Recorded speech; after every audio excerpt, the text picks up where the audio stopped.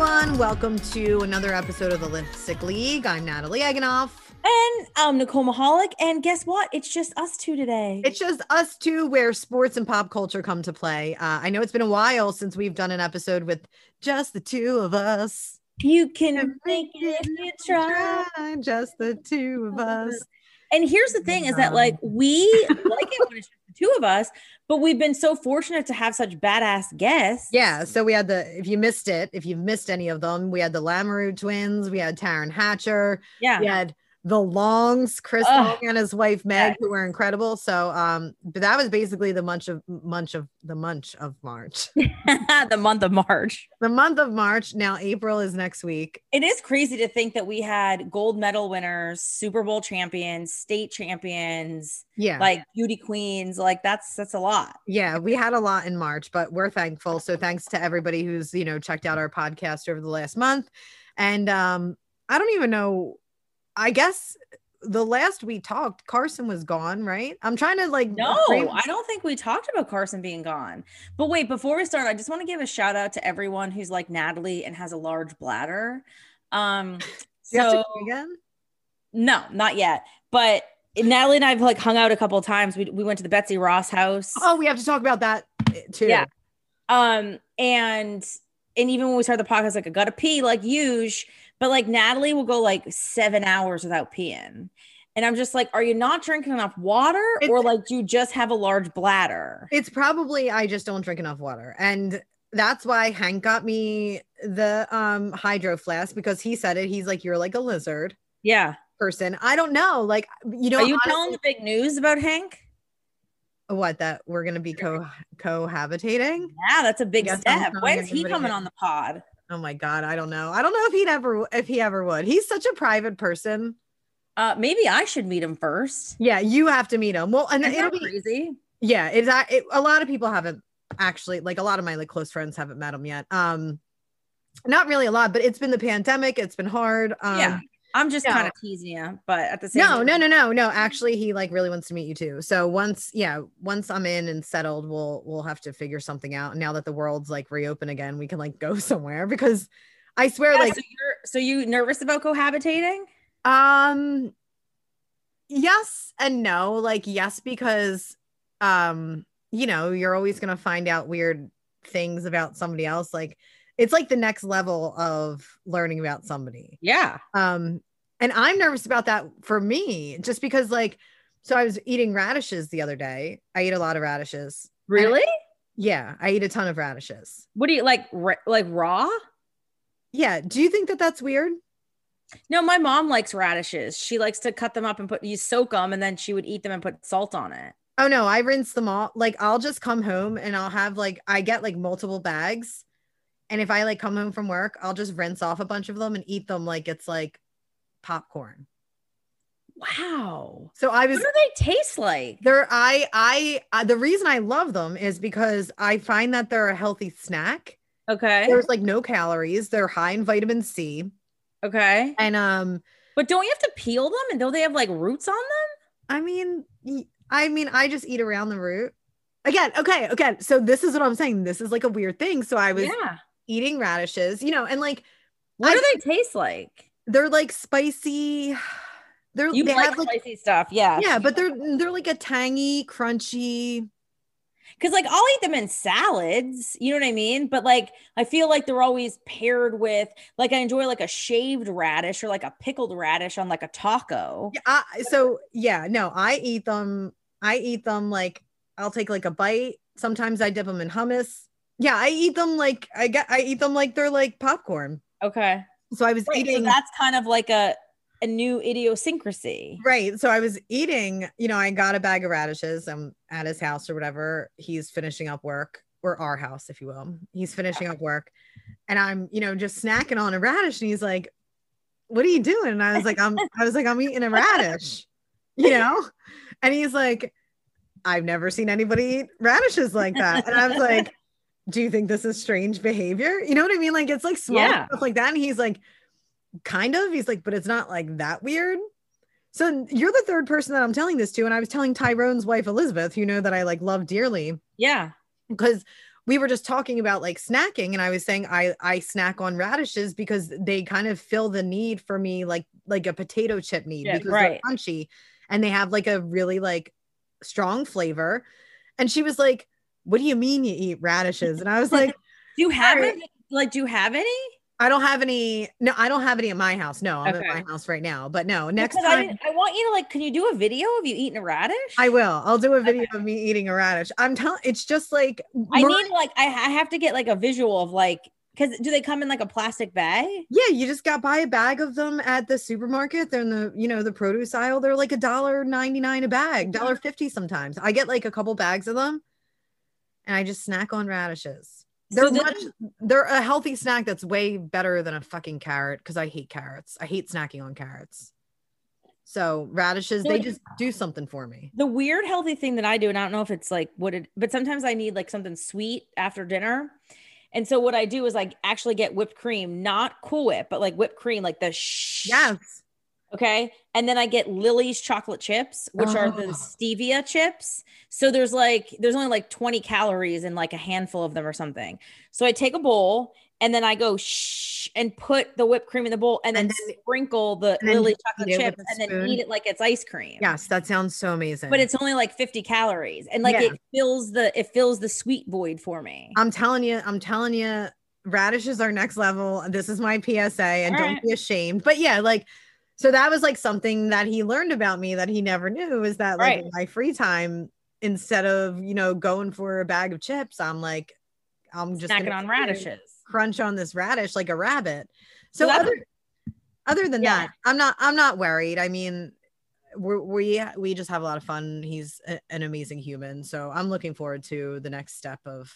Yeah, that's exciting. That's a big announcement. Yeah. And I wanted to talk about my tan before we get to our sports stuff. I want to tell you my tan story, because you went tanning. Oh yeah, I went to Baked, but on your recommendation, and I like hopped in there, and I was like, my friend Nicole told me to come here, and like nobody was really like listening. But I was really excited to tell them. So Adrienne, the owner, she's a badass. And I've been going to Baked for, I guess, like at least a good 7 or 8 years.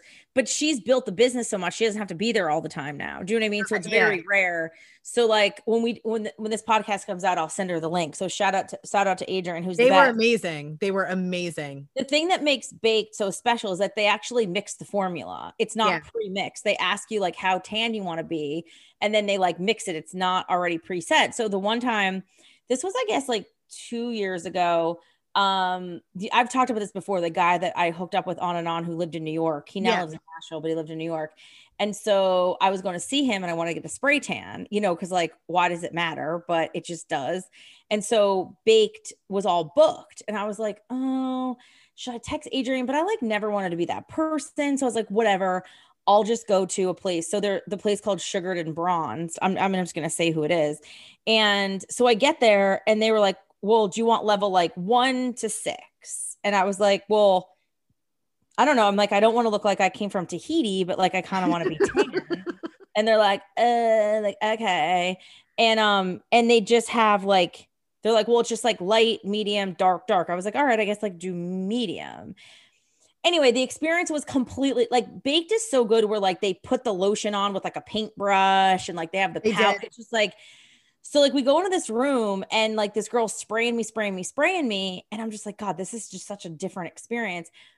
And you had sent me a picture of what you looked after the spray tan. And it was hilarious because when you get done, it's like tan mom tan. And then like, I looked like tan mom. Yeah. And you're like, look at me, it's hilarious. And I was like, no. I'm like, I wish I would have taken a picture when I left this place. And at Baked, they give you those things that you stick your feet on, those like foot sticky things. Yeah. They didn't give them to me there. So the bottoms of my feet were like orange, and I go to meet my best friend, Joe. We were going to go to Chipotle, and he's like, I'm not walking with you. Like, you look like a crazy person. He was like, you look like an Oompa Loompa. And I was like, I can't look that bad. I wish I took a picture. So I rinsed off the next day thinking that it would, and it didn't. And I was like, oh my God, I'm going to see this dude. And I'm like trying to like, my feet are bright orange on the bottom. It's so bad. And so I was just like, nothing. I showed up, and he's like, got a spray tan, I see. Oh no. You're like, kind of. And I was like, he's like, is that going to rub off on my sheets? I was like, do you want a blowjob or not? You know right. what I mean? Oh my God. Like, because I think that if you want a blowjob, you'll zip it with the, I mean, like, obviously I didn't mean to look like an orange person, but like, you know, I needed a little pick me up. And now, so it's like, you want me to go down there? Right, right. You better enjoy this orange tan. I was like, I'm going to keep my socks on though. I'm going to keep my, I mean, I looked crazy. Oh, anyway, so Carson Wentz is gone. Speaking of orange, Speaking of orange. Wait. I don't know. I feel like we may have talked about him going to Indy. No, we didn't. Are you sure? Yes. I mean, so anyway, Carson Wentz is gone. He's in Indianapolis. Talked about it ad nauseum. Like, it's good that he's gone. Yeah. So the Eagles have done nothing in free agency except they signed Joe Flacco, which is fine. When they put out the signing, or when, you know, John Clark tweeted the signing yesterday, he was like, oh, Eagles signed Joe Flacco. And I quote tweeted it. And I was like, does anybody else just laugh anymore? Just because I'm so, like you said, the opposite of love is indifference. I'm so indifferent to what they do because nothing is moving me. I'm not moved by anything that they do. The best part about the Joe Flacco signing was his picture on Instagram. Yeah, and that the Eagles paid him more than he made last year. I'm pretty sure he made like 1.5 million, and we paid him 3.5. Did you see what he posted though on Instagram? Yeah, him and his like Eagles shirt. Yeah, with his brother. He's from Autobahn, which is like it. I mean, it really does make no sense. Like they used the rest of the cap space to give to him. Which, okay, here's the thing. I'm glad it's him and not Nick Foles. Like, obviously we love Nick Foles so much, but like he couldn't have come back. And I do think it's important to have somebody who's been in the league a long time, who's won a Super Bowl. Like they need a used to be elite quarterback who's obviously a good human. Yeah. Help mentor Jalen Hurts. But they're saying that he historically has not been that kind of guy. Really? Yes. He's been kind of a jerk. Not that he's a jerk. He's just not like the mentor-y type. Okay. So then they should have brought. I wanted them to bring Kirk Cousins. That's who I really wanted. That would have been amazing. Alex Smith. Yeah. I knew who you meant. Is that weird? Yeah, no, because we're just. Yeah, I know. I knew you meant Alex Smith when you said Kirk Cousins. But no, apparently historically he's not like this mentor-y type of dude. So because Patrick Mahomes said multiple times, I would not be the player that I am if it wasn't for Alex Smith. Yeah. When he won the MVP award, he thanked Alex Smith. Yeah. Yeah. Patrick Mahomes' dad even said, you know, I couldn't be there with my son 24/7, and what he has done for Alex and for Patrick and our family, I'm forever grateful. I mean, like, yeah, that's the kind of person you want, you know? Yeah. They no, they haven't really. That's what they say. I mean, I don't know. He was on the Jets last year. That's where, like, you know, you kind of go to just live in football purgatory. So Hurts looks good though. All the videos he's posting, he's working his ass off right now. Yeah, we'll see. But I think that you're right. Like, there's been nothing that I've been excited about. Like, in fact, what I read, did you read the article about Jared Goff and Sean McVay and about the downfall? It was so nice to read something that didn't have to do with the Eagles. Wait, like, what did they say? Yeah. They basically said that, like, Sean McVay was just like, so it started in 2019 and he was just like, you're not protecting the football. And he would like call him out in the locker room and it like chipped away. And he was just like, quarterbacks can't lose games. Like, that's just, a quarterback cannot lose a game for us. And it just like slowly over time. And I guess like Sean McVay kept getting annoyed, and I think it was one of those things. I feel like Jared Goff and Carson Wentz are so similar, which the irony is how they were, you know, drafted 1 and 2. And they're very similar. They're very like kind of docile. They're not like rowdy. They kind of just like blend in. You know what I mean? Like, nothing really stands out. But I really do think, and Chris Long said it. He was like, Carson, and he said it without saying it, but he was like, Carson's type of person that seems like he's going to do better in a place like Indianapolis. Yeah. And I think that I think that Jared Goff actually is probably going to, and I don't know how he's going to do in Detroit, because Detroit's tough, you know? Yeah. Like, there's now maybe Detroit's just like, they thought it was going to be this way because they had Matt Stafford and they had Matt Patricia and they thought it was going to be something, and it all fell apart. So maybe they're just kind of like, maybe, you know, Detroit's apathetic like we are. But Jared Goff reminds me of Carson Wentz in the sense that like, he doesn't have that internal fire. Like there's something like he just doesn't have that, like, I need to win. Yeah. You know, he's just, and I think that maybe like negative thoughts and negative talk affect him. You know? Well, probably the thing that's going to move me with the Eagles though is when they trade Zach Ertz. So is there a chance that Zach Ertz could actually be back? There is a chance that he could be back. I'm not sure. I don't know how in any logical football organizational mind Howie Roseman could think he's going to bring back Zach Ertz to kind of be the number 2 tight end, right? So they're planning the future around Dallas Goedert, and it would just be at this point so disrespectful to what Zach has brought to the franchise, I think, in so many ways. And the fact that we all know that Howie Roseman essentially promised him a contract restructure, and that if he stayed here and he worked with the team, that he would be able to play out his career here and retire here as an Eagle. And that's not what happened. So it's kind of like one of those things where he has to go. And I think that he's one of those players that deserves the respect of getting traded, because it's not like they're releasing him to find his own way, right? Like, they're holding on to him right now as a bargaining chip, kind of. But that's ultimately what could happen if they don't get any kind of deal. They could just release him. But he's kind of too valuable. But they're kind of doing the same thing that they did with Carson, where they downplayed his value, but they want more for him, if that makes sense, because he had a down season in 2020. Statistically, he had a down season in 2020. I mean, he was hurt for a lot of the season. Carson wasn't performing. He wasn't getting as many targets. So, you bring in Jalen Hurts next year, and then you have, his number 1 target for a tight end is probably going to be Dallas Goedert. And it's just kind of like, if they keep him, what's he going to get? Like 48 targets next year? And then how's that going to look when he's a free agent? So I think that they're holding on to him for like a draft bargaining piece. Because they haven't done anything with him as of yet. And I just think that it would just be so disrespectful. And again, I'm so down on the Eagles, and I'm so down on any decision that they make, just because I think they've just been such an evil organization to a lot of the players, who didn't deserve to be treated like that. So the thing that drove me crazy was that and Zach's just done so much for the city and for the organization. Like he'll be in the hall. He's going to be a Hall of Famer for the Eagles, Right. The thing that drove me crazy is that I follow obviously a lot of people on the socials, but Patrick Mahomes and Travis Kelce were in Arizona. They were training together. They went to the Diamondbacks. Patrick Mahomes' fiance Brittany and Kayla Nicole, who's Travis Kelce's girlfriend, are hanging out, and they're flying on the private jet, and the 4 of them are at dinner together.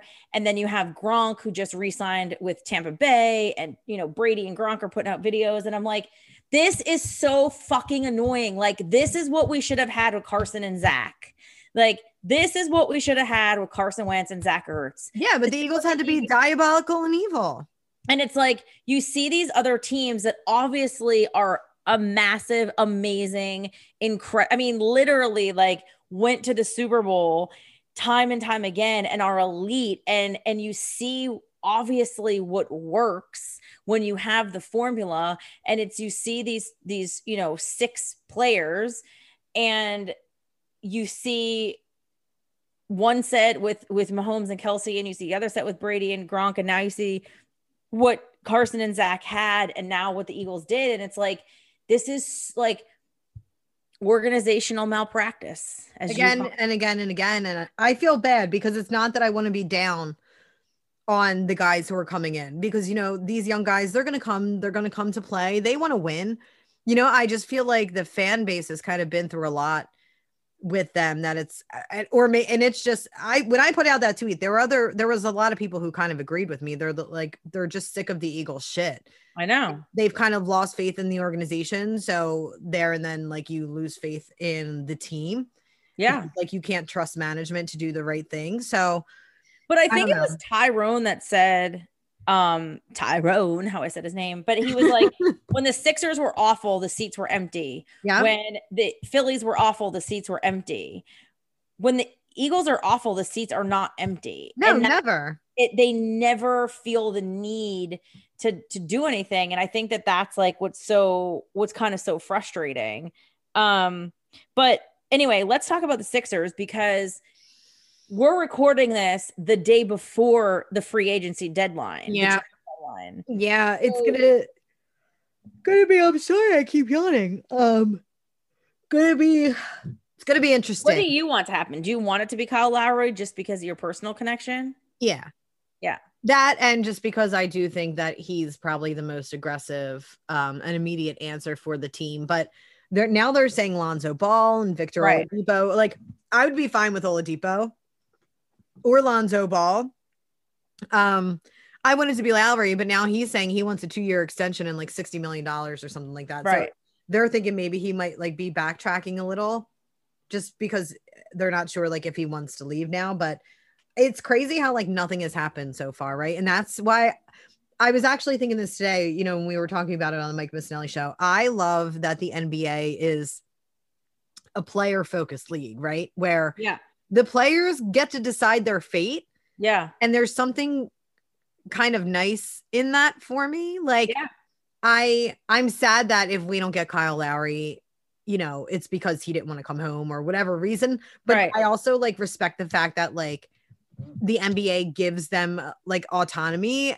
They don't necessarily, not if you're a new player, but if you reach a certain status in the league, like totally, you get to basically pick where you want to go. Yeah. And I feel like that's a really like respectful thing to do with, you know, players who contributed so much to either your team or the league itself. Yeah. You know, but your city. Yeah. Yeah. But it's going to be fun just to see all the shit pop off tomorrow, because you never know. And like the NBA is also fun because it could be like 3 players and then they play, you know, picks for the next 5 years. And then I think it's funny where they're like, it's an 8-way trade. Yeah, that's what I mean. That's what I mean. Minnesota and 2 people for 2026. Yeah. And I'm like, what is this monopoly? Like, it's so hard for me to like wrap my brain around. I'm like, are we winning a championship? Like, yeah, it's like there's 2 protected picks this year, 1 non-protected. Yeah. You know, and again, hieroglyphic pick. I always go back to the chemistry, right? And so like that year where it was Ben, Joel, Tobias, Jimmy, JJ, like they had the chemistry, you know, and like the triple doink and the whole thing, but like the chemistry matters. And so I feel that like I really think it's important that like, obviously like you even go back to the originators of like the 3 superstars when it was, you know, Dwayne Wade and LeBron and Chris Bosh. Yes, he looks like the raptor. He looks like the velociraptor. Yes, he does. So when it was LeBron, Dwayne Wade and Chris Bosh, they were the originators of like the big 3, and then other teams, you know, basically implemented that. And like LeBron, the super teams. Yeah, the super teams. Yeah. And Dwayne Wade was on the JJ Redick podcast. Hey JJ, can't wait for you to come on. Hey, did you see the news about JJ? No, what? That he's probably going to Brooklyn. Oh, is that happening? I actually, right before we got on, I was kind of scrolling. Well, you know, that's where he lives. Well, yeah. So, I mean, but they said it would be like a 1-year deal. Hold on, let me see. I'm pretty sure. I don't know if it was an official person who said it. You know, he hurt his heel and he hasn't been with the team. So Legion Hoops said all signs are pointing to JJ Redick reaching a buyout with the Pelicans and signing with the Nets. Wow. Well, he had Tobias Harris on his latest episode, and Tobias is like talked about Joel and how he's definitely the MVP. And he was like, defenders literally are afraid of Joel.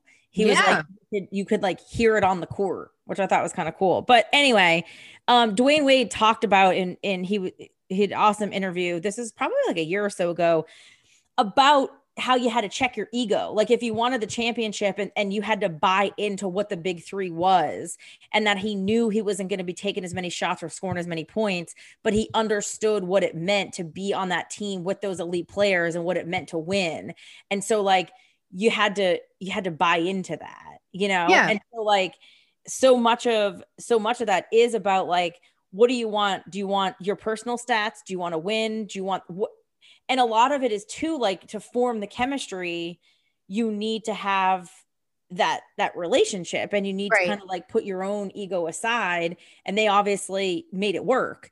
But I think it's interesting where he like talked about that. And so my point is that whoever you bring in, they have to understand that like they have to work with, I don't know. And sometimes people don't want to go, or I don't know. I think it's deeper than just let's pick somebody and go with it, you know? Well, that, and then, you know, a lot of the resistance to bringing in, whether it's Kyle Lowry or anybody else, is like Victor Oladipo, is you're going to have to either give up Tyrese Maxey or Matisse Thybulle, and sucks. Which sucks. Which sucks. And it's just because like Tyrese Maxey is brand new to the team this year. He was, you know, our first round pick. And he's just been like an instant connection to the fan base. And Matisse Thybulle has this instant connection to the fan base. Like they've just adopted the city of Philadelphia in like the 5 minutes that they've both been here. I mean, Matisse has been here longer, but a lot of they're kind of like, we don't want to gamble them away. And this is a lot of the mindset, but it's kind of like, you got to decide, because one of these players could potentially help you win the championship now, depending on what happens in Brooklyn. Right. And if KD comes back, because God knows if he's ever going to play again. But again, that's so interesting too, because it's like, is he just done? Like, what's his deal? Like, obviously something's going on with him. Yeah, but unless he just reached a point of like, I'm just going to sit out and then I'll come back for the playoffs and we'll win a championship and I'll call it a day. Like, that's what it seems like to me. Well, and that's also, again, how like the NBA is such like a player dictated league. That's actually like a possibility. And do you want, like, a lot of the fan base is like, I don't want to get rid of Matisse Thybulle and I don't want to get rid of Tyrese Maxey. And it's like, I don't want them to go either, but I wouldn't mind going to a Sixers championship parade, you know, in July. You and Tyrone I was probably like 2 or 3 weeks ago. And I think I even tweeted it. I was like, oh, my friends are taking me to church today. When you guys were talking about how like Philly loves like what was the word that Tyrone used? It was like, they love like the mascot. They love the goofy guy. Yeah. We rally around like because we were talking about Boban. Yes. And it's like Philly like rallies around the shtick, like Boban and TJ McConnell and, you know, who else were they talking about? Just like shticky type people that like, you're like, why is this like a thing? Like, we don't want to rally around the superstars. Remember the whole thing with the Phillies and the Bamboo and like how Bamboo Brad. I mean, I was a Bamboo Brad fan, but actually he was producing that year, and he's back on the Phillies now. He's doing pretty well in spring training.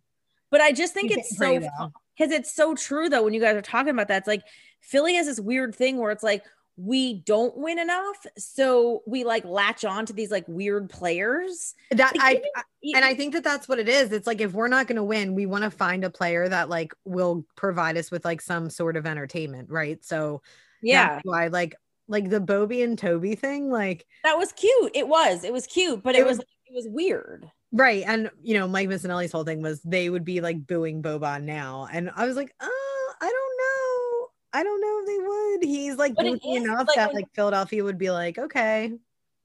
No, but I think it's so true. It's like Philly is not used to having the superstar. They're not used to winning. So instead of like rallying around who should be your star, they're like really hard on their stars, but then they like love these like quirky, weird players. But my thing is that it's a mental thing of like, well, I'm used to feeling disappointed. So if I'm hard on the star and they don't produce for me, then I'm not going to be disappointed because I'm used to it anyway. Does that make sense? Yeah. That's kind of like how I feel about it. But it is so true that I was like, it's so weird that we're into these like weird players, but then there's other players that like really do a really good job that people just could care less about. I know. We'll see what's going to happen with the Sixers. Are you like, and so how are you feeling about the Phillies? I'm feeling better. I feel like they're going to have a better like pitching rotation this year. But still meh. Yeah, I don't take too much stock in spring training just because they're kind of sorting out the roster and trying to figure out what they're going to do. Center field is kind of, a pain in my ass because it's the whole Odubel Herrera thing, right? And apparently he's performing well, so he's probably going to make the team. That has me a little down on the organization just because I feel like we should be way past that and we should be way better. And like everything that they've said about the situation, they fucked up. Like Joe Girardi was just he's like, oh, well, everybody makes mistakes. It's like, not everybody strangles their girlfriend. Yeah. I don't think so. There's a mistake and then there's strangling a girlfriend. Like, yeah. So like, I wish that kind of wasn't looming over it, and it's not for a lot of fans. And my God, I can't wait for baseball to come back. I'm actually sad because I haven't had like a chance because they've been playing at like 1:00 and 6:00. So like either they're on when I'm on the air or like they're on when I get home, but then they're kind of done because, spring training's only like 7 innings. Right. And again, it's mostly like tryouts. So I mean, I don't know. I'm excited for baseball. I just can't wait for the season to start. I mean, I'm glad JT's back. Yeah. He was looking good. He had a home run the other day, but I haven't really heard much about any of the other teams. Like no one's really saying that like anybody's supposed to be like the team. No, I think it'll probably be like Houston again. Yeah, I don't know. I mean, it's kind of, baseball was kind of weird last year, and it's going to be, I think it's still having like, what's weird is I think all the sports are still kind of like suffering the leftovers from 2020, right? And kind of like reacclimating and readjusting. And even what's happening with the Flyers, how they're like shitting the bed all of a sudden. Ooh, and like that's crazy too. But somebody was saying, and I mean, it dawned on me, but I don't think I actually thought about it. They were so hot, and then the team got COVID. Yeah. And they got completely thrown off for like 2 weeks. And now they suck. They haven't been able to kind of regain whatever that is. So I feel like we're just still kind of, I mean, people do say that a lot of people that had COVID have very severe lingering effects. So like maybe that's. I read an article last night in the New York Times, because I still get annoyed with the people who are like, well, nobody's dying from it. I read it in the New York Times last night, and it said how there's a lot of like lasting neurological effects, including like brain fog and almost like memory lapses. Yeah. That, people who've had mild cases of COVID are now suffering from. So this girl, 25 years old, perfectly healthy, very mild case of COVID, mild, like wasn't hospitalized, was able to deal with it at home. Yeah. Again, 25 years old. She was like, I thought I'd be fine. And then after the fact, like it's been months now, and she has just this lingering brain fog. And she's like, I'll be working and I'll be saying something, and then I forget what I was going to say or what my point was. And then you had this other guy who's, again, like this healthy, like 45-year-old male. He's like, and he's a teacher.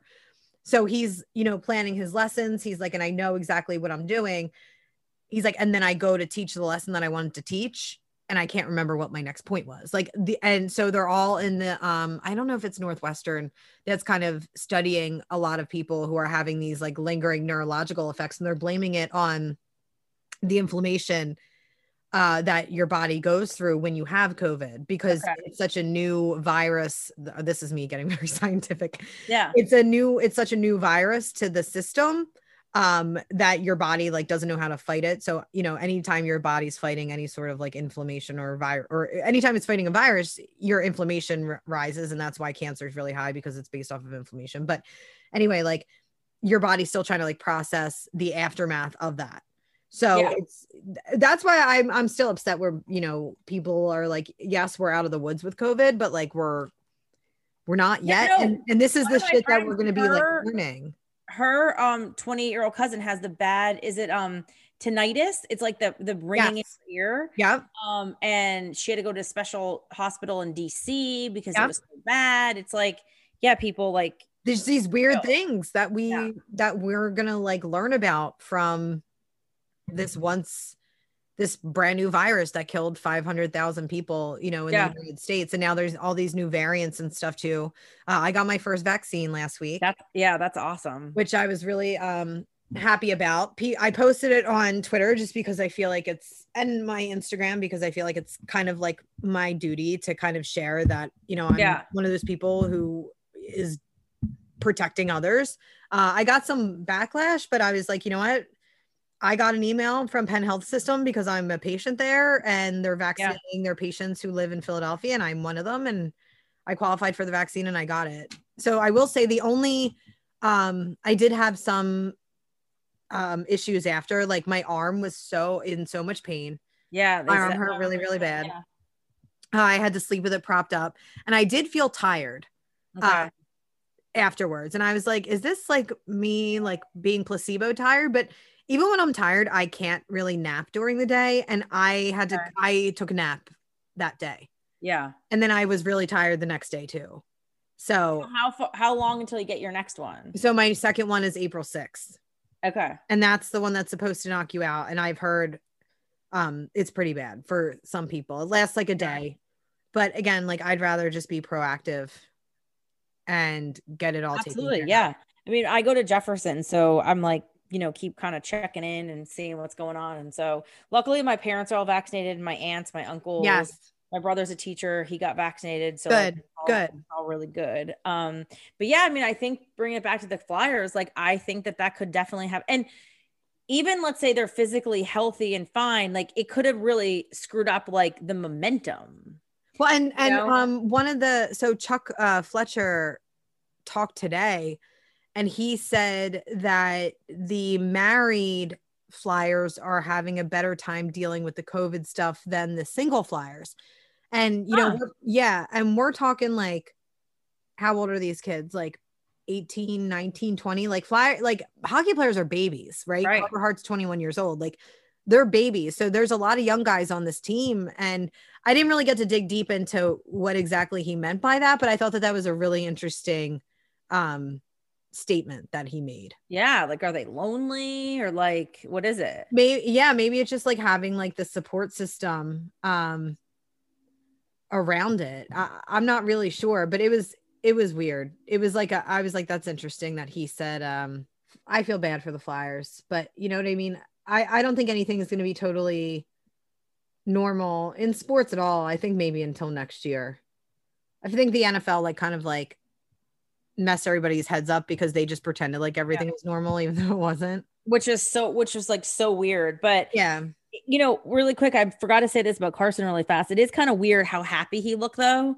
He just looked like so different. He had that like really short haircut where it looks like he's thinning his hair's thinning a little bit, and I was like, oh, okay. So I don't know, the free agency in the NFL has been more fun for other teams, watching what other teams are doing. And like the fact that the Bucks are literally bringing everyone back. I know. Like, but that's an organization that wants to continue to win. Yeah. And then the fact that like Cam Newton got re-signed in Boston, I don't think anybody saw that coming. No. And then friggin' Bill Belichick, they're saying, is he just getting revenge on Tom by signing like whoever's available? They're like, he's just spending all the money because now he wants to get revenge because Tom went to friggin' Tampa and won another Super Bowl.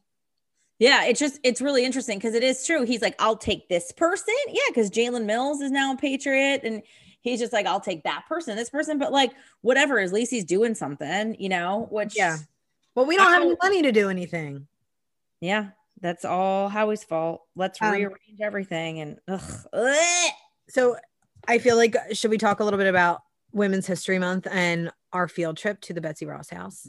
Yeah, that's so exciting. Yeah, because this Women's History Month is almost over, which is like depressing. I know. And did you see Megan Rapinoe talk today in the Senate?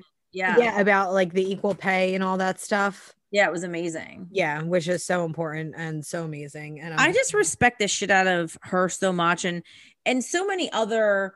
I mean, listen, actually, like we should talk about the NCAA really fast. Oh about God. Travesty of the weight room, and not only the weight room, but the food and the cafeteria, everything. And if you missed it, you could just go on any Instagram and go on the Lipstick League's Instagram or just Google it. But basically, it's March Madness, and the men had this incredible sprawling weight room, and the women literally had like one rack of like dumbbells. Yeah. And the funny thing is, and we talk about this a lot, is that they thought they can get away with it because for years they did. And that's the difference, because and people want to want to slam social media, but I keep saying the beauty of social media is that it gives everybody a voice and it allows people to be seen. And so for all this time, the NCAA has been pulling this shit for decades. Yeah. They never had their student athletes actually have the balls to say anything. And now they're like, hey, I have 500,000 Instagram followers, and like, you're not going to do this to us. Yeah. And then, you had Steph Curry rally and Heat. And then they were like, oh, we dropped the ball. And then they still backpedaled, and it's still like old white men who are in charge of everything. And NCAA has just been fucking up for so long. There's so many things they screwed up with. And it's like, it's just like, get it together, get it together. And again, like, it's not cancel culture. We're finally holding people responsible. It's like the NCAA just didn't decide to all of a sudden pull some shit like this. It's like they've been pulling stuff like this forever, even like the gift bags. It's just that like no one ever really felt comfortable enough to actually say something. And now they're like, we're doing it. And then you have people like Megan Rapinoe, who's like going to Washington and using her voice. And it's just, but this kind of transitions into the fact that we got a tour and went to the Betsy Ross House, a little Lipstick League field trip, if you will. Yeah. And it was really incredible.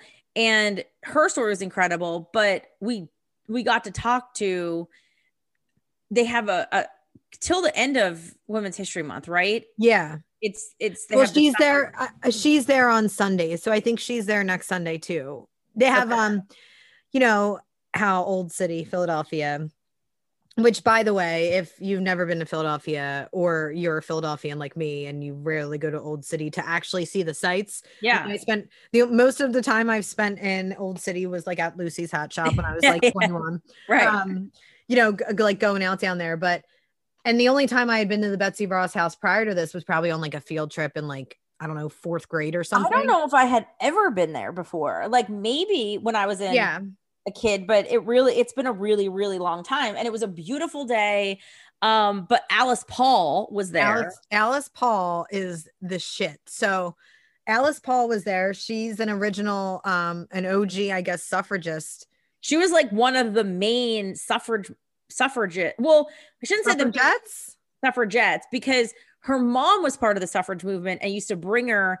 She grew up in Mount Laurel and used to bring her into the city for meetings. And it's so funny because when I was a kid, I always liked to be with adults. I always wanted to hang out with my mom and their friends. Oh, same. Like I always wanted to be like at Mrs. Kennedy's eating pie and coffee. And like, all my mom's friends had kids my age, but I was like, I want to sit with the adults. I want to get to the nitty-gritty, what's going on. Right. Yeah. Like I was that kid. And so I was like, like that would have been me. You know what I mean? Yeah. And her story is absolutely incredible. And you knew of her. Yeah, I knew of her. I remember her name just in, my many varied readings over. Well, she's Alice Paul's talking about her life, and Natalie, she's like, I'm like, how do you know all this? And you're like, I read a lot as a kid. I was like, I was watching Saved by the Bell. So I was watching Saved by the Bell, Swans Crossing, All My Children, One Life to Live, Loving, General Hospital. Oh my God. You watched all the soap operas? Oh my God. Yeah. So That's how I found out what a prostitute was, because my brother had a babysitter named Tootsie, and Tootsie used to watch Andrew, right? And I would come home from school, and then Tootsie would watch me until my mom came home. And Tootsie would always watch either All My Children, One Life to Live, or General Hospital, like depending on the time. And so I would just like come home and watch it with her. And I'd be like, what's a prostitute? And what did Tootsie say? It's when you sell yourself for money. But like, I always think about that, because like even growing up, I had, so like my Nana and Pop-Up would watch me 2 days a week. And then my Grammy and Grandpa would watch me 2 days a week. And then my auntie would watch me on Wednesdays. But my Nana and Grammy didn't drive. So all I would do was run errands with my Pop-Up and my Grandpa. We'd go to Walter the Butcher, who had no arm. And my Pop-Up would tell me if I act up, he's going to put me in the what happened to Walter's arm? He lost it in the meat grinder. No, we didn't. Yes, Nicole. No, we didn't. And they would say, if you keep acting up, we're gonna put your arm in the meat grinder. That has to be a myth. Walter. No, I saw it. Arm in a meat grinder. Yes, and then we would go to the ANVETs, and I would sit with my grandpa and all his friends, and I'd eat peanuts, and he'd had to hang out the ANVETs. I'm like, who needs school? Who needs school? It turned out. Yes.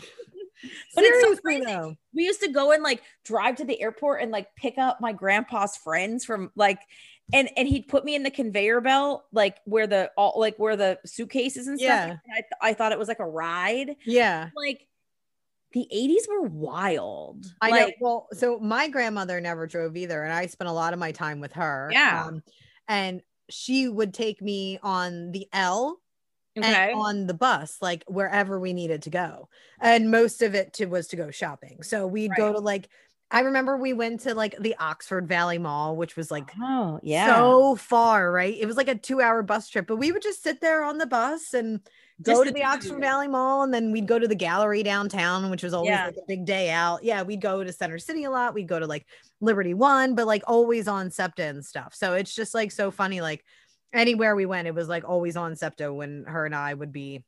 Yeah, we didn't have public transportation. So like my grandpa had a huge Chevy Classic Caprice. Yeah. And then my Pop-Up had a station wagon. Remember the station wagon where you would sit backwards and like look out the window? Yeah. And Nana and Grammy didn't drive. So like all I would do was just go like run errands with we go to McDonald's, we go to Lane Co for groceries. Like, I mean, I eventually went to preschool when I was, I guess, like 4, but like 2 to 4, like I would just like hang out, and I was like, wow, they would have taken us to child services now. Right. Seriously, if you're just like hanging out in the back of the station wagon.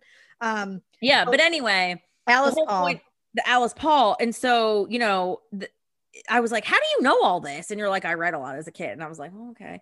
But I got goosebumps her telling her story, and just like, she was so many of the issues that they had in the late 1800s, early 1900s. It's still issues that people are fighting today. That's what's so insane. So she was like one of the original, she drafted an original, I guess, copy or an original draft. She wrote an original draft of the 19th Amendment, which was giving women the right to vote. Like, she was an intricate part of getting the 19th Amendment. Yeah. And but first was a part of the movement in the UK, which I just kind of found fascinating, and then kind of used those tactics and came back here and was jailed. And you know what I loved about her story, and I have some of it recorded, so we're gonna play a little bit of it. So I was in Philadelphia for a little while, led a couple protests, couple street parades, but I actually moved to Washington, D.C. shortly thereafter to start pushing for the constitutional amendment. We formed this beautiful parade in 1913, and we marched, thousands of women and men even marched down Washington Avenue. Wow. And ended at the gates, at the steps of the Capitol Hill, which was quite impressive. But we would, roll up petitions, millions of names, and we would have meetings and tiny little gatherings and large street meetings, blocking off corners, trying to get people, and we would send deputations of women representing every walk of life to President Wilson to try and get him to support the suffrage amendment. Because if the president gave his support, then Congress, of course, would pass it through. Or so we think. Or so we thought. But wait, were you single at the time? Yes. Wow, see? I don't have time for men. Yes. I don't have time for men. I No. have too much work to do. Yeah. I mean, top Right. Yeah. Right. Badass. Yes. I mean, there are many lovely men, and there are male suffragists Yes. as well. I just don't have time. Yeah. I'm too much to organize. Even in 2021, Alice.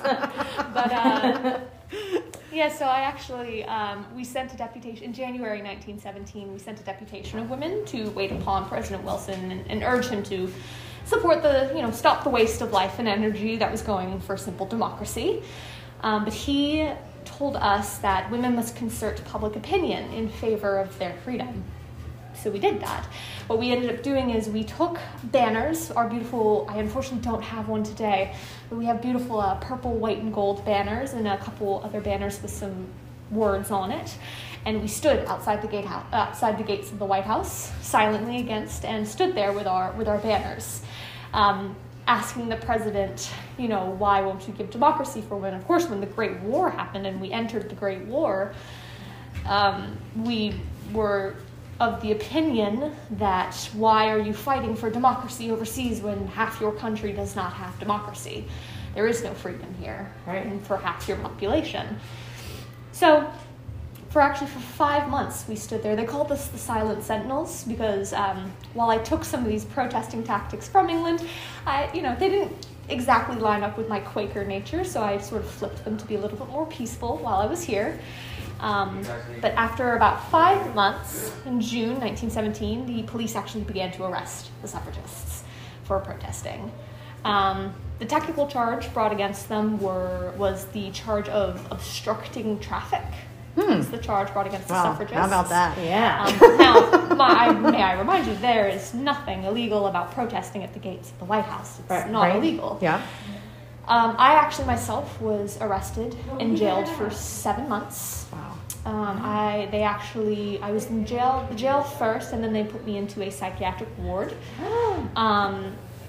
because I led the hunger strikes. I brought hunger strikes back, so I started to lead hunger strikes, and so they put me in a psychiatric ward to force feed me, make sure I was still alive. And I realized one day I was talking to the doctor, and he kept asking me why I was hunger striking, and I was explaining and asking to be treated like a political prisoner, that is exactly what I was. Right. And what my suffragists were.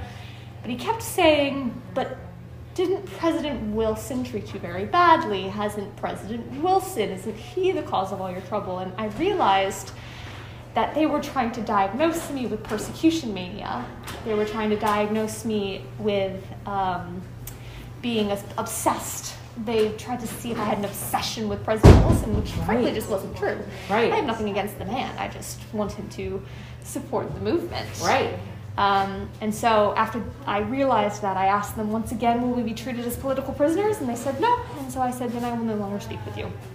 So the thing is, though, somehow, and I'm not entirely sure how, word of the treatment of us in the jails got out. And this is before social media. Yeah. And it got out. Yeah. Got out, and they wrote newspaper articles about the treatment of the women because, contrary to popular belief at the time, it wasn't just these unmarried radical women. It was mothers. It was working women. It was women from every walk of life. Right. So they, sorry, but I have an itch in my nose. I'm so sorry.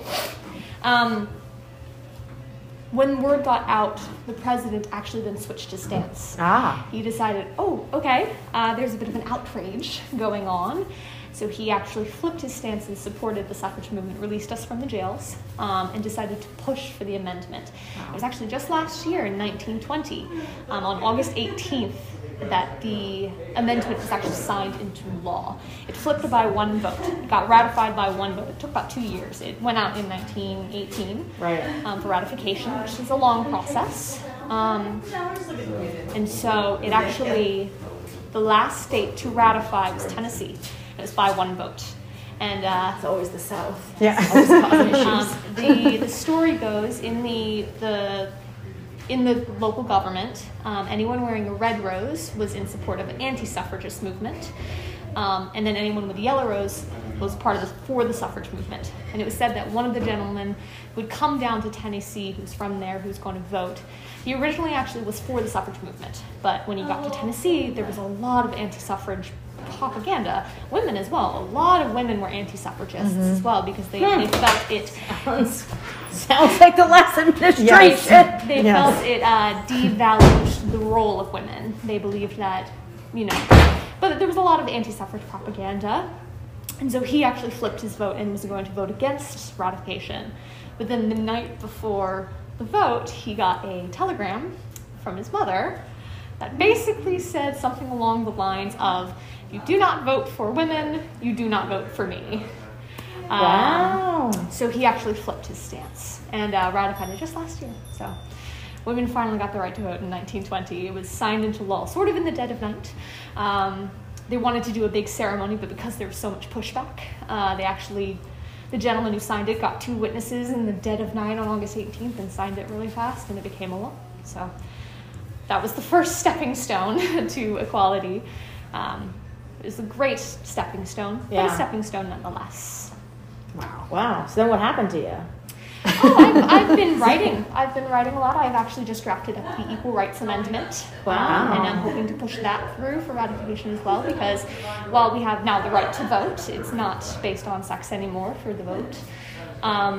We still don't have equal pay. We still, sure don't. Women are still not equal in many ways to men. And again, I was not raised that way, and I do not believe that's correct. And so I'm continuing the fight. And it's, again, we have that first stepping stone, which is beautiful. We can now vote for these things, which hopefully will then move it a little along, a little bit faster than 70 years, I'm hoping. Wow. Well, it's like Back to the Future here. Yeah, seriously. What I loved about her story, and it made me think about, the way that women have been treated in this country and are still treated to this day, is when she said that when she went and protested in Washington and they put her in jail. She was in jail for 7 months because Woodrow Wilson wouldn't back the movement for the 19th Amendment and give women the right to vote.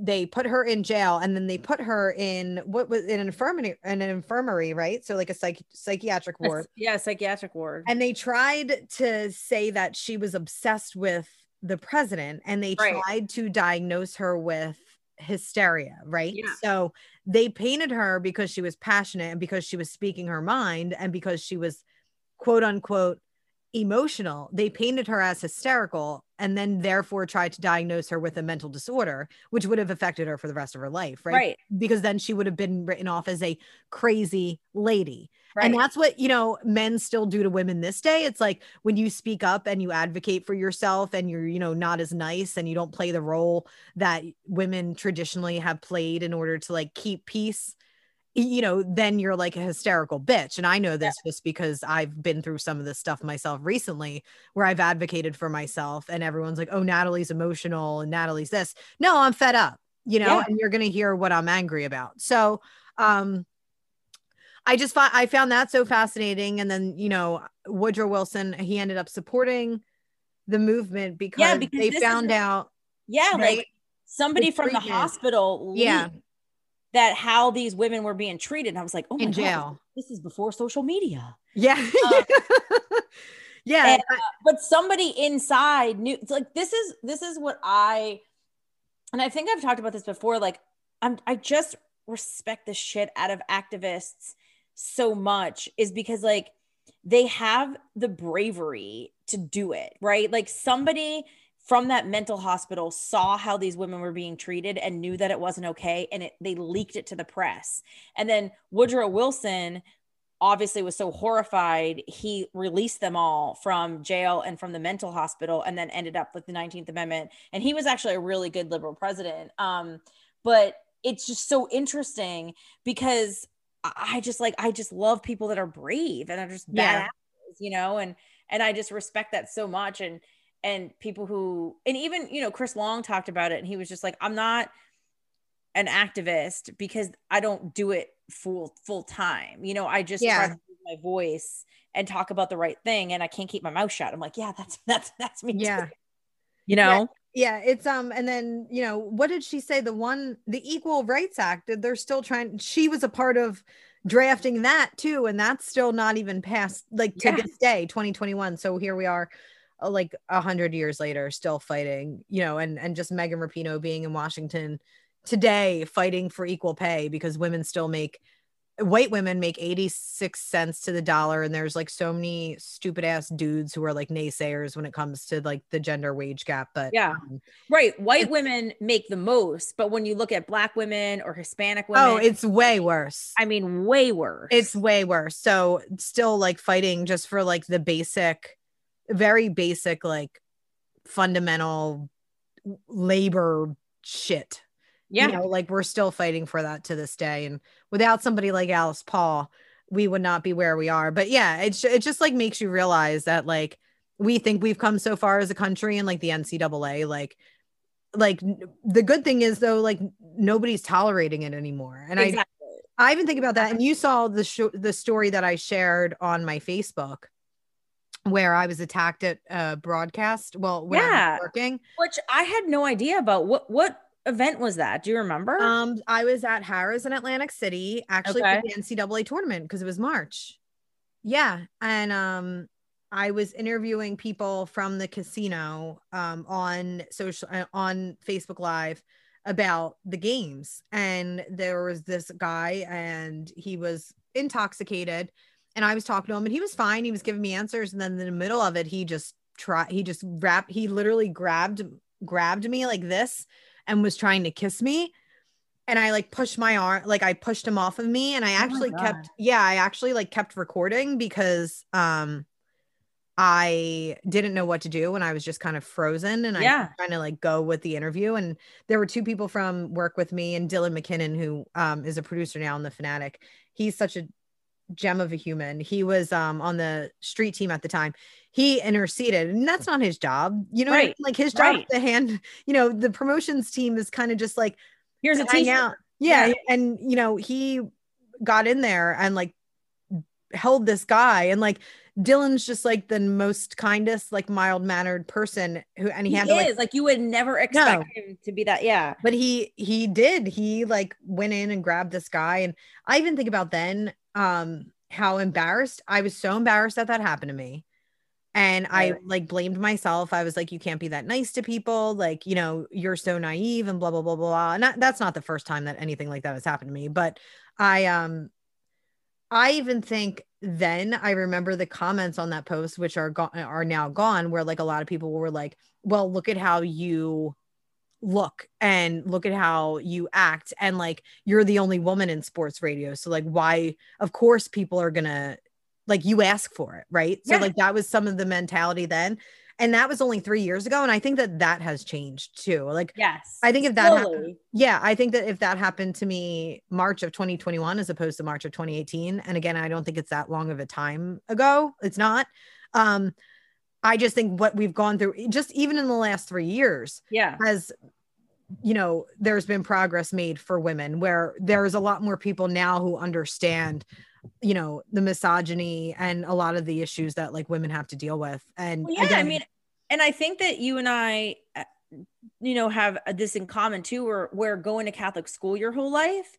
Where it's like, don't dress that way because you're going to give the boys the wrong idea. Right. And it took me years to unlearn it, to finally be like, wait, what? How about you teach boys to be better? Why is it always on the girls' fault? Like, are you kidding me? Like, and it got to the point where I was just like, it doesn't somebody could literally walk around naked, and that does not mean that you're supposed to attack them. And let's be honest, there's women that are dressed from head to toe in, I mean, there was that 55-year-old woman that was raped in the Macy's bathroom a month ago. She sure as hell wasn't quote unquote dressed provocatively Sunday morning. And so I think back of how I even thought as a teenager, somebody in my early 20s, and now I'm just like, hell no, like you wear what you want and you show off your body if you're proud of it. And like, it's not boys being boys, you know, like, and that's what got me so interested. There was the whole controversy with the whole Cardi B and Megan Thee Stallion performance at the Grammys, and all these conservatives on Facebook and Twitter and yapping. I'm like, Trump literally said, I want to grab him by the pussy, and he could have cared less about that. But like, because, and you're never going to say it, but like, because it's a Black woman, like being sexy and being awesome, then you have an issue with it. Yeah. But the president could say that, and it's just locker room talk. Like it literally like Well, and it makes me just want to scream. Well, I saw that backlash too, and like a lot of it, because I tweeted out something about it. I just made a joke, you know, because it was like fucking what's her face? I hate this girl, Candace Owens. Oh God. She tweeted out that she was like, oh, you know, it's the downfall of America and like this, that, and the other. And I was like, oh my God, what about when they see Elvis shaking his hips? Like, this isn't the first time. Like, Madonna like humped a cross like on stage. Like, Miley Cyrus was twerking. Like, this is nothing new. Eminem like shocked the world. You know what I mean? Like, stop. Right. Yeah, it's just like that's like, you know, that's like music. Yeah, but people like Candace Owens and so many of these conservative talk people. Well, Candace Owens' story is crazy too, because she was this like super liberal anti-Trump person. And then all of a sudden, like, realized there's a space for her to make millions and millions of dollars. And that's what makes me so insane about it. And again, I was friends with somebody who works in that space. And I mean, I'll just say it. I was friends with Lisa Page, who was in Philly radio for a while. We were friends for almost 20 years. Her husband, Stu, is Glenn Beck's right-hand man. And I mean, they're millionaires. Like, they make millions and millions and millions of dollars. All those conservative, the Ben Shapiro's, the Candace Owens, Glenn Beck, Stu, you know, all them. I mean, look at Rush Limbaugh. Like, they made hundreds of millions of dollars by pandering to their base. I mean, that's what Fox News is that like Rupert Murdoch realized that he could make billions of dollars by like giving this base, you know, entertainment. And that's what it is. Fox News is not news, it's entertainment. And so it makes me crazy, because what these people do, the Tommy Lahrens of the world, is that they become millionaires by like scaring these racist and just small-minded people. And then they ask people to like pay for their services. Right. But it's because it's about money. It's about they're opportunists. So then, you know, they're all sitting there and saying how this is, you know, the whole the WAP performance was anti-feminism. And I was like, but the whole goal of feminism and the whole goal of what they're doing is because they don't give a shit what you think. Like, that's the goal. And the goal is to not be dictated to on what is sexy, because people were like tweeting me when I said it. They're like, oh, Nat, this isn't the hill to die on. And that's not sexy. And I was like, to you, but like, they're not. And this is what I keep telling a lot of people. And this is what I've said to some people about this podcast, because they're like, oh, well, like you got to do it this way or got to do it that way. And I'm like, we're not here for you. Like, we're here for ourselves, and we're here for the people who are like us. Like, just because, you know, sports talk hasn't been done this way doesn't mean that like we have to do it that way, because we're not here for you. Well, you know, and that's what like Megan Thee Stallion and Cardi B, like they weren't there for you. They're not there for you, old guy in your basement. Like, they don't care if you think they're sexy. Right. And that's another thing too, is that like, men have been conditioned to think that all women should work so they find them attractive. Exactly. And women have been conditioned that our goal in life is for every man to find us attractive. Or that's like what we want. Yeah. And like, and it was a TikTok, and this woman, this guy came and was like, well, ew, like, I don't find you attractive. And she was like, why do you think I care? Yeah. My job is not so you find me attractive. Yeah. Like, what? And I was like, holy shit. Like, it's so true. Like, we've been conditioned that like, we want men to choose us. We want men to pick us, that like, and men think, well, that's not sexy. Well, who cares? Yeah. It's not about you. Yes. But it's how society, and part of it isn't even, in a way, it's not even some men's fault, because it's just how society has conditioned the male and female brain to be. Exactly. But I really think, and that's what I mean, like, I truly think that we're like breaking out of it, and like the patriarchy is like feeling the effects of it because nobody gives a shit what they think anymore. Yeah. And they're Yeah. scared, and it's affecting their pockets. And that's why, because again, they're not the ones who are controlling the narrative or controlling what's sexy. Yeah. Right. But I think that, yes, Alice Paul was amazing. Betsy Ross House, if you can get there, either way, you should definitely go check it out. Oh, and so the story about Betsy. Yeah. Is so there was a young, beautiful widow who did go distract the British soldiers, and the guy's name was Carl Dunlop. Okay. He was like a general. Okay. And from the UK. Yeah, but he was German. He was a Hessian. I think that's how it's pronounced. But he was a part of like the British Army. And it is rumored that it was Betsy Ross, who was the young beautiful widow. Okay. Who he was romancing and then like missed the Battle of Trenton. And that's how they lost. Or something like that. Well, that's not how they lost all of it, but that's how they lost like one of the wars. And yeah, that part gets left out of her story. And like you said, when we got to talk to Betsy, Nicole was like, because I was like, do you have any juice on, Betsy heading over to Jersey and, canoodling with one. She was horrified. She goes, that Betsy's a common name. You probably got it confused. And I was like, well, maybe that's just not part of like the American telling, because we also leave a lot of history of America out that again has been dictated by men who want the narrative to be what it is. That's why there's no African American history, like learning about it in college. I had took it my freshman year of college, learned none of that in my grade school or high school. Yeah, like, it's insane. Yeah. And I was like, and I even said, I was like, well, it's probably just left out of this version of Betsy. But I feel like, but that's another thing too, is that like for so long, like it wasn't quote unquote okay for women to be sexy. Yeah. And, right. And like, it's the whole like Taylor Swift, right. Where it's like, they scolded her because she had boyfriends, but yet they would never say anything about men having too many girlfriends. And Taylor finally stood up and was like, yo, F you. I listened to that song 6 times on my way home today. Which one? The Man. Oh, yeah. I mean, because would she say they would toast to me, let the players play? I'd be like Leo on Santa Fe. Yeah. And it's so true. Like think about Leonardo DiCaprio is almost 50 years old, and all he does is hang out with women who are 27 and younger on yachts in the Mediterranean, and people think it's amazing. If Taylor Swift did that, if it was her on a yacht with like 20 dudes, like she would be literally ostracized to no end. And it's like, it's about time that we take our sexuality back, our sexiness back. That's what I was saying, in Coffee Under the Covers. I was like, get yourself a vibrator. You better be getting yourself off. And if your man isn't doing it, or your woman, meaning if you're a lesbian or maybe you're bi, like get your, like women need and deserve. In fact, Adam and Eve, if you want to sponsor our podcast, it comes in discreet packaging. Yes. Please.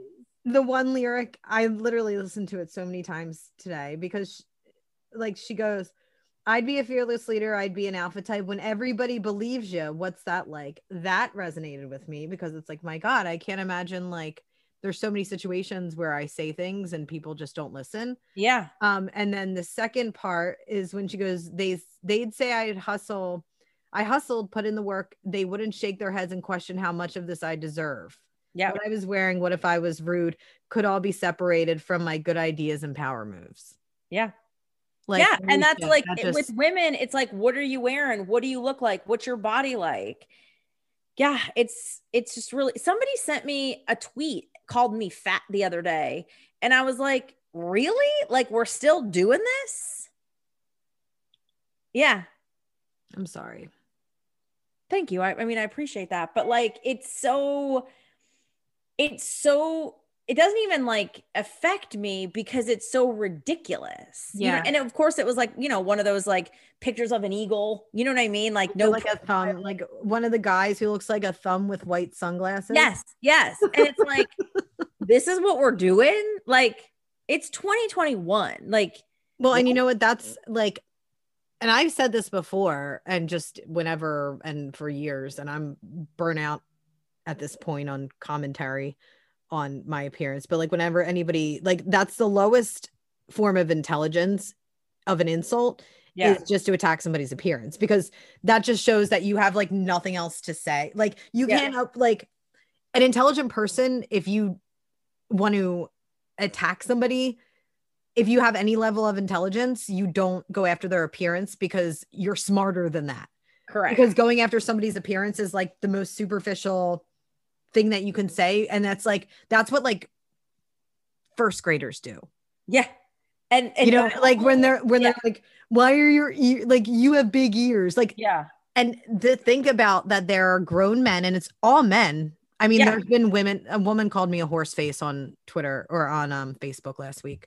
But sorry, I know, but I'm like, not. But again, exactly. Like, but mostly it's men, and I'm like, that's how stupid they are. Is that like, you can't even say anything else? Well, and there's an article a quote that says, have you ever seen a hater doing better than you? Yes. And I love that too. You know what I mean? And it's like, I don't get it as much as you do, but sometimes when I'll tweet political stuff, like, that's what they want to say. And I'm just like, really? Like, what? Because they can't formulate an actual argument to come back with anything valid to counter your point. Like, show your face. You know what I mean? Like, never. They never show their faces. But we show our faces. We sure do. And thank you so much for listening. As always, please share and like and follow and all the good things. And look up Alice Paul, because she's amazing. And obviously, like, check out Betsy Ross. And yeah, it's going to be interesting, because I think the next time we talk, it's like, wait, let's pick who's winning the NCAA. Oh God, I'm going Gonzaga. That's what I was gonna do. Only because my dad said it. Fine, I'm gonna do Syracuse. Oh, nice. Okay. How do you think do you think Villanova is gonna make it past the Sweet 16? I don't know. I mean, that's why it's called March Madness. But it's so funny. I would obviously welcome it, and I think that what sets programs apart is that, like, you have somebody like Jay Wright, you know what I mean? And sometimes you need some time in that high pressured environment. Chris Long actually said it perfectly, that if Carson would have hurt his knee in the playoffs, they would have never won the Super Bowl. That it actually hurt his knee at the right time, because they needed a couple games to get Nick Foles in the fold. Yeah. You know what I mean? And it's like, sometimes so I feel like the pressure sets, and sometimes, like, the players are good with it and sometimes they're not. So, I mean, listen, I'm rooting for Gonzaga, but both of us picked the Bucks. Like, I think it's weird if we both pick it. So I'll just go out on a limb and pick Syracuse, but I don't have, I should talk about really quick how when I went to Raleigh, I didn't even talk about that. And we went to, how was it? And it was fine. It was just really funny though, because, like, obviously we went to UNC because my dad's super obsessed with the Tar Heels and loves Dean Smith, and the auditorium's named after Dean Smith. But you couldn't go in or anything, right? So I took a couple pictures, and I was so excited to send them. And he was like, "Oh yeah, cool pictures." I was like, "That's it."